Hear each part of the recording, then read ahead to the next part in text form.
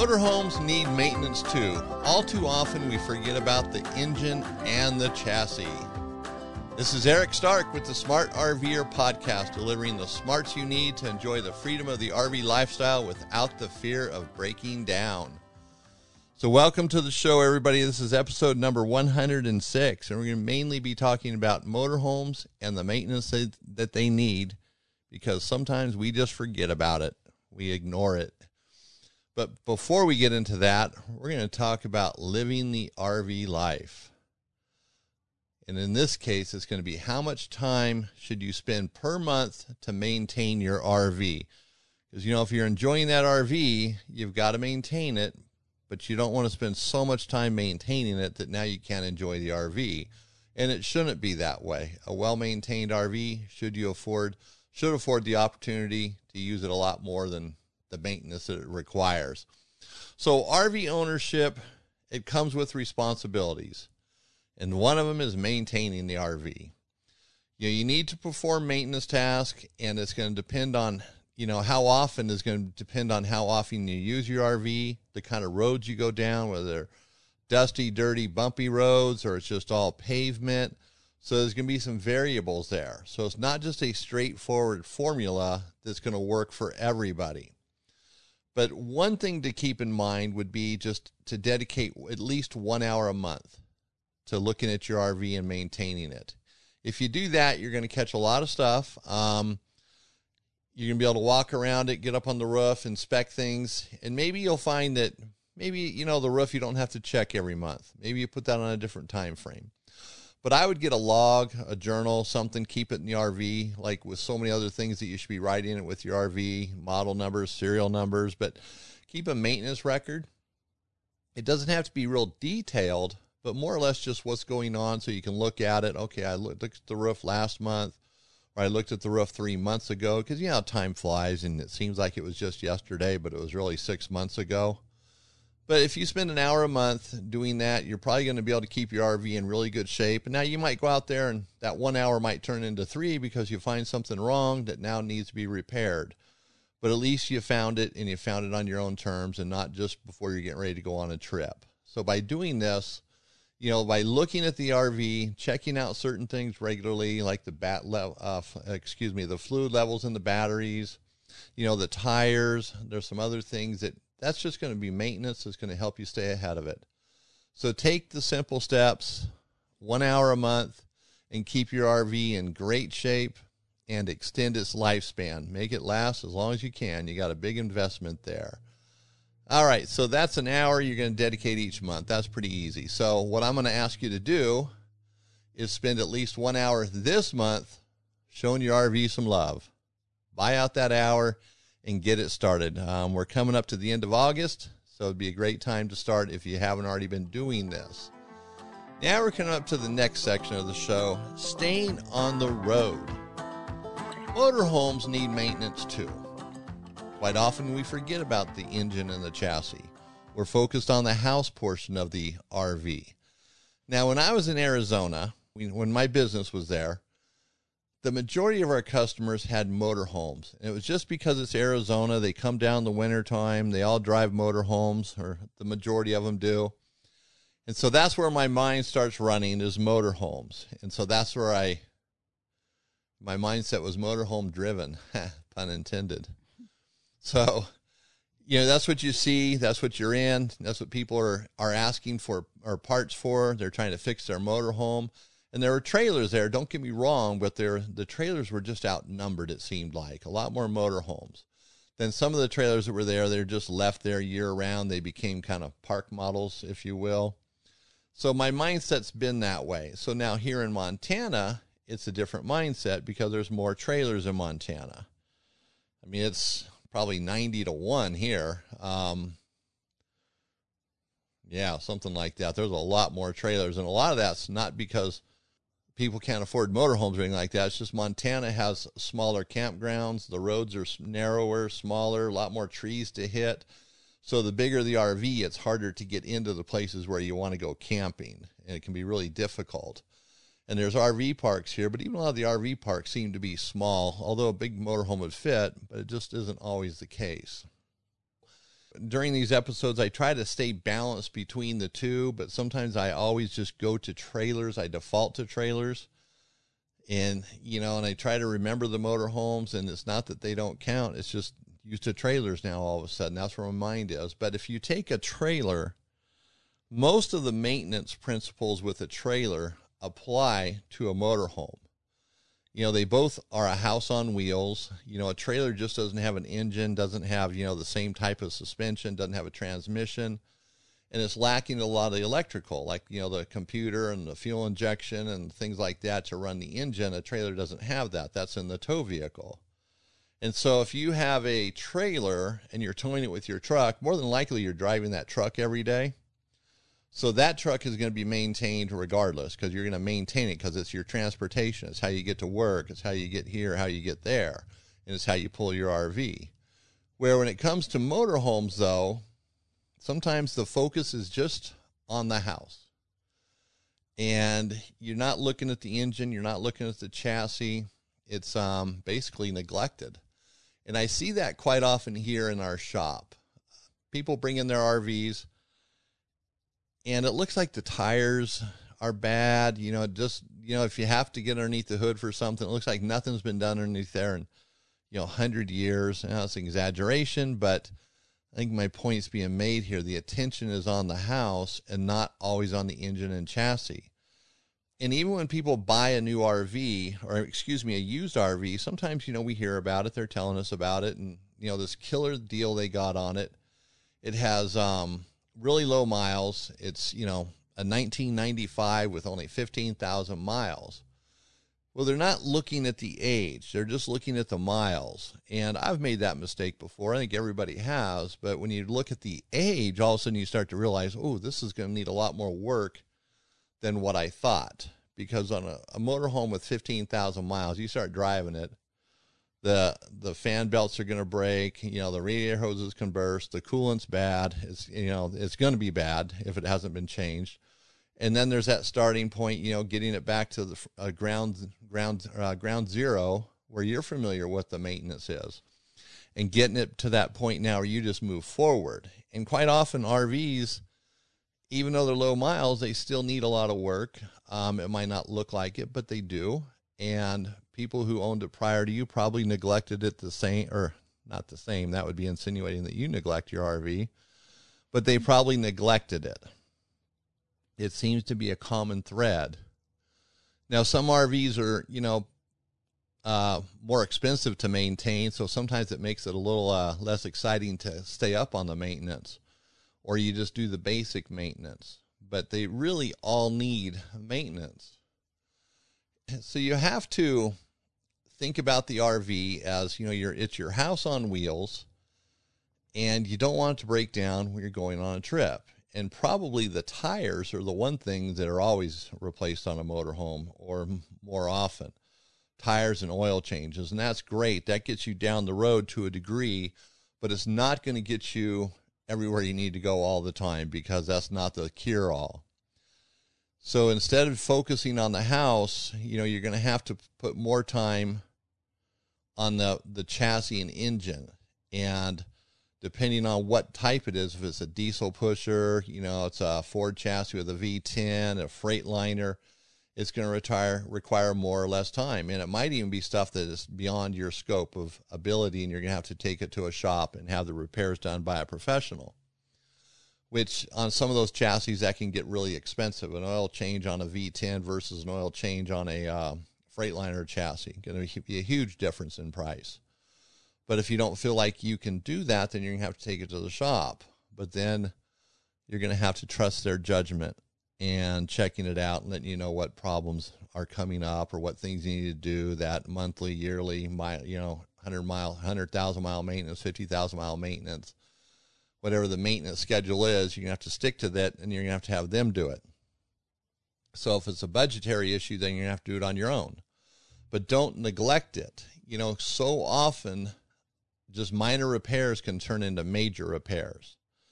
And major repairs can be really, really expensive when you're out on the highway not expecting it. Let's say you're driving cross country and your transmission goes out and you're stuck out on the road and you have to get towed to some small town. They don't even have a transmission shop. So maybe you're going to have to get towed to another town, or maybe you're going to have to order a transmission, have it shipped to that town and the local shop put it in. Maybe it's not their cup of tea. It's not what they do regularly, but they're going to do it anyways. They're going to do you a favor.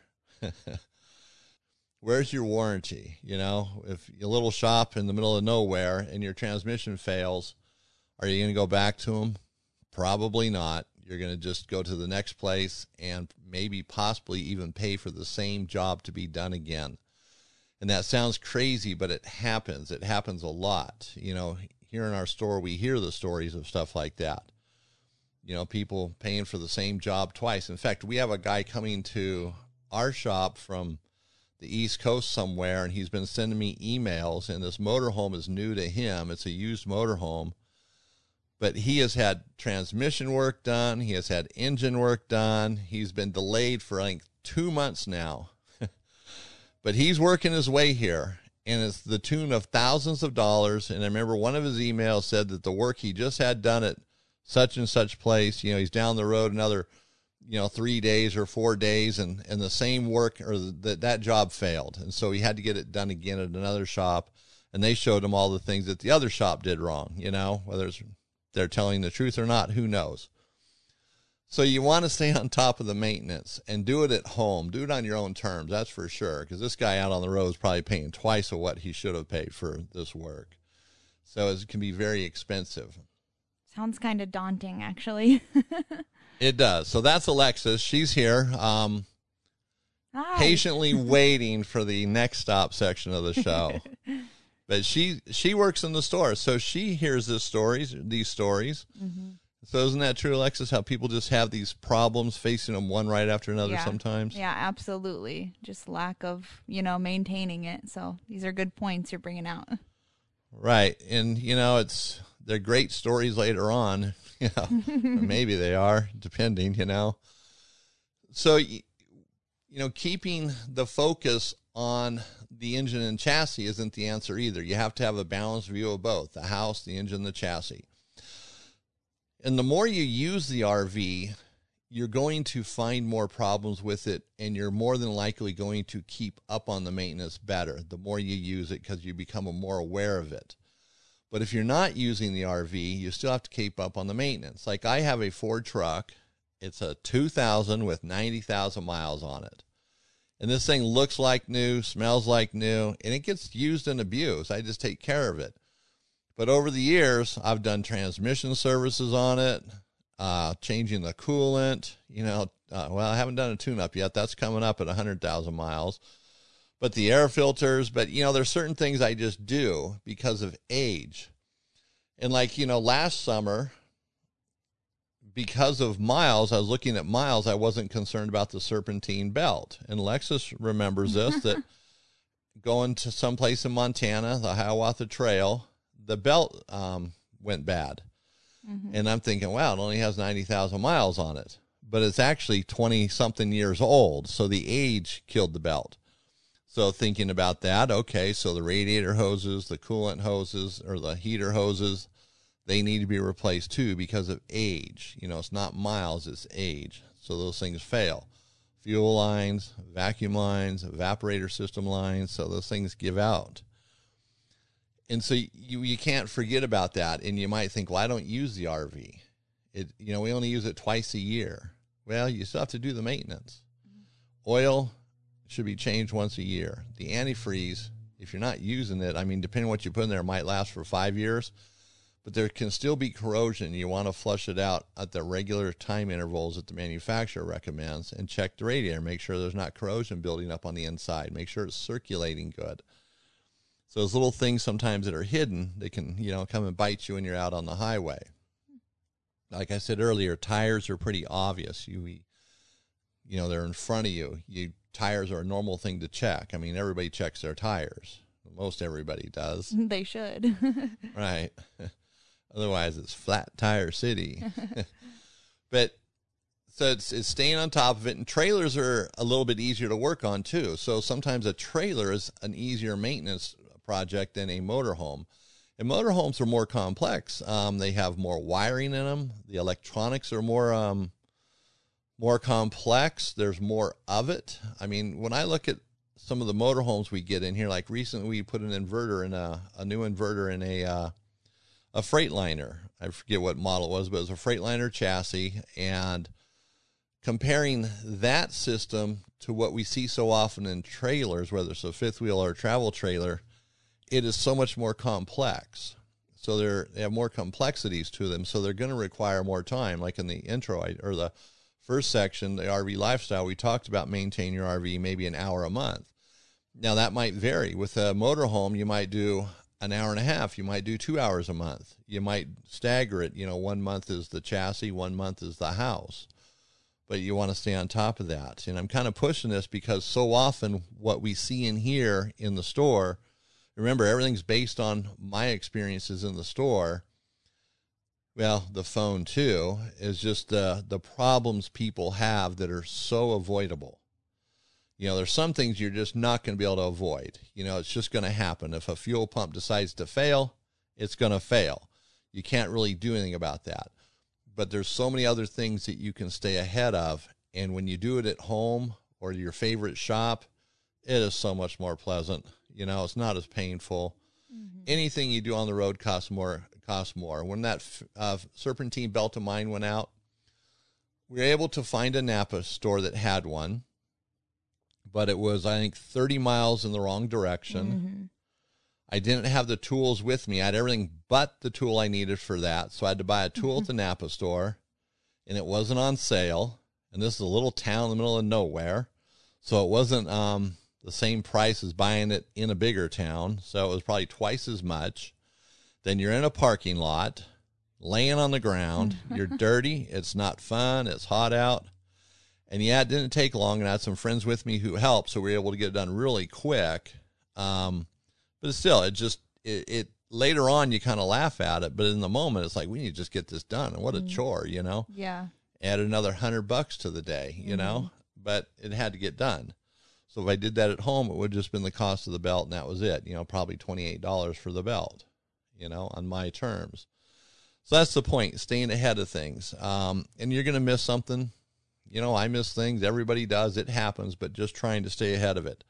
So don't forget about the motorhome. Don't forget about the chassis of it, the engine. Love the house, love the chassis, take care of both.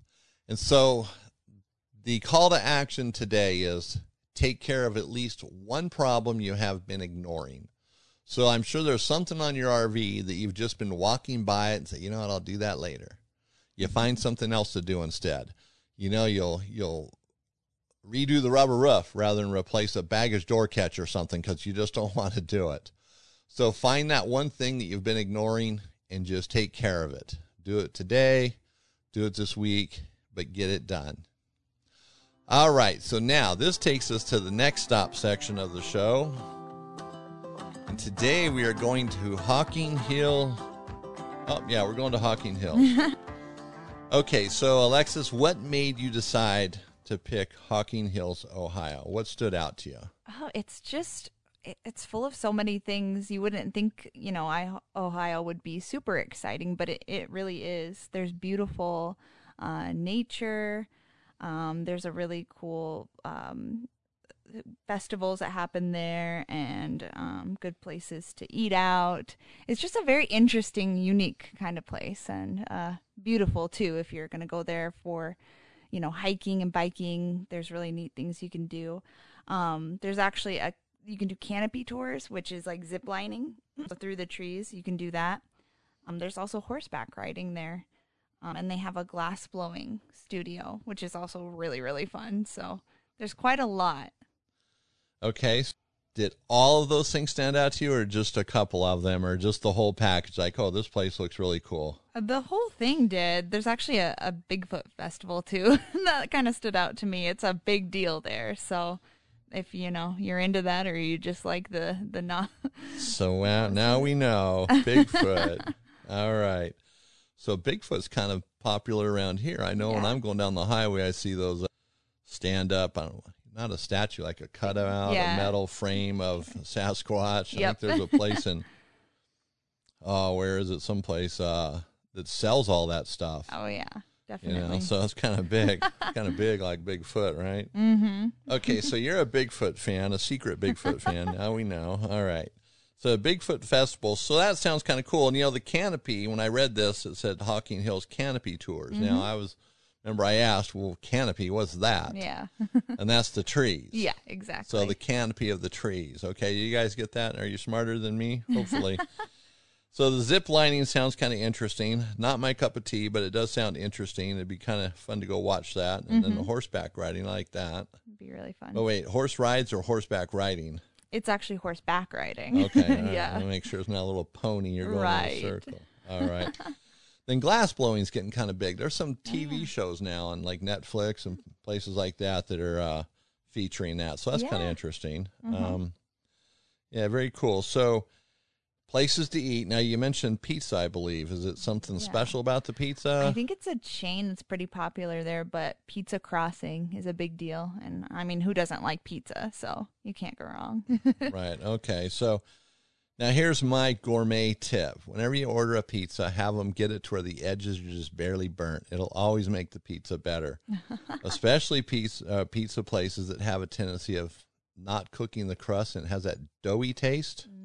Okay. If you put it in the refrigerator overnight, it's kind of like moist and gooey. Mm-hmm. So You if don't they want that. burn the edge just a little bit, that pizza will always be better. Okay, interesting. And salt. Oh, No one ever puts salt on pizza. Just a little bit. a Makes little it bit. brings it. So that's my Interesting. gourmet skills here. Burning pizza and putting salt on it. It almost sounds like the salt would get rid of the taste of the burn, right? Yeah. Okay, so then there's Urban Grill. So has that got like a reputation of some kind? Urban Grill. Just kind of a popular place. It got good reviews, so I'm thinking it's a good place to eat. All right. Okay, so there's places to eat as always, and then where can the RVer stay there? Yeah, there's a few different RV parks. Hocking Hills RV Park is a popular one. It's pretty large. Between the town of Logan and Hocking Hills, there's a KOA. And then there's Jellystone Park, which is super cute. The bears. Yeah. Most RVers probably know what a Jellystone Park is. 'Cause Yeah. there's a few of them out there. Oh, yeah. And then what's this thing about tree houses being there? Yeah, this is kind of amazing. If you're just wanting to go without the RV or you want to stay in a treehouse for the night, you can do that. The company's called Berlin Wood, and they're real tree houses that people stay in. They're not like a ladder that you'd climb, but they have actual stairs up to them. But they're really, really cool. Yeah. Yeah, that sounds interesting. I've seen some of those TV shows reality shows where they're doing tree houses. That looks pretty interesting. That would be fun. Yeah. So that in itself could just be worth the trip to actually go into one of those tree houses and just see how it's really built if you're interested in how things are put together. Yeah. All right, cool. So now that's the next stop. Now we're going to move on to RV Envy. Oh, wait a minute. Let's back up for a section. For a second. I can't talk anymore. The next stop, all of these places we talk about are always on our website. And we're adding more all the time. But every time we talk about some place like Hocking Hills, Ohio, it's on our website at thesmartrver.com under Next Stops. And these articles are also designed to whet your appetite. They're not, 10 pages long. It's just enough information to get you, hey, that sounds like a good place to go. So then you're going to go on a map and look and check it out and see what else is to do there. So that's what the internet is for. That's the only thing it's for. It's just finding out where to go next in your RV.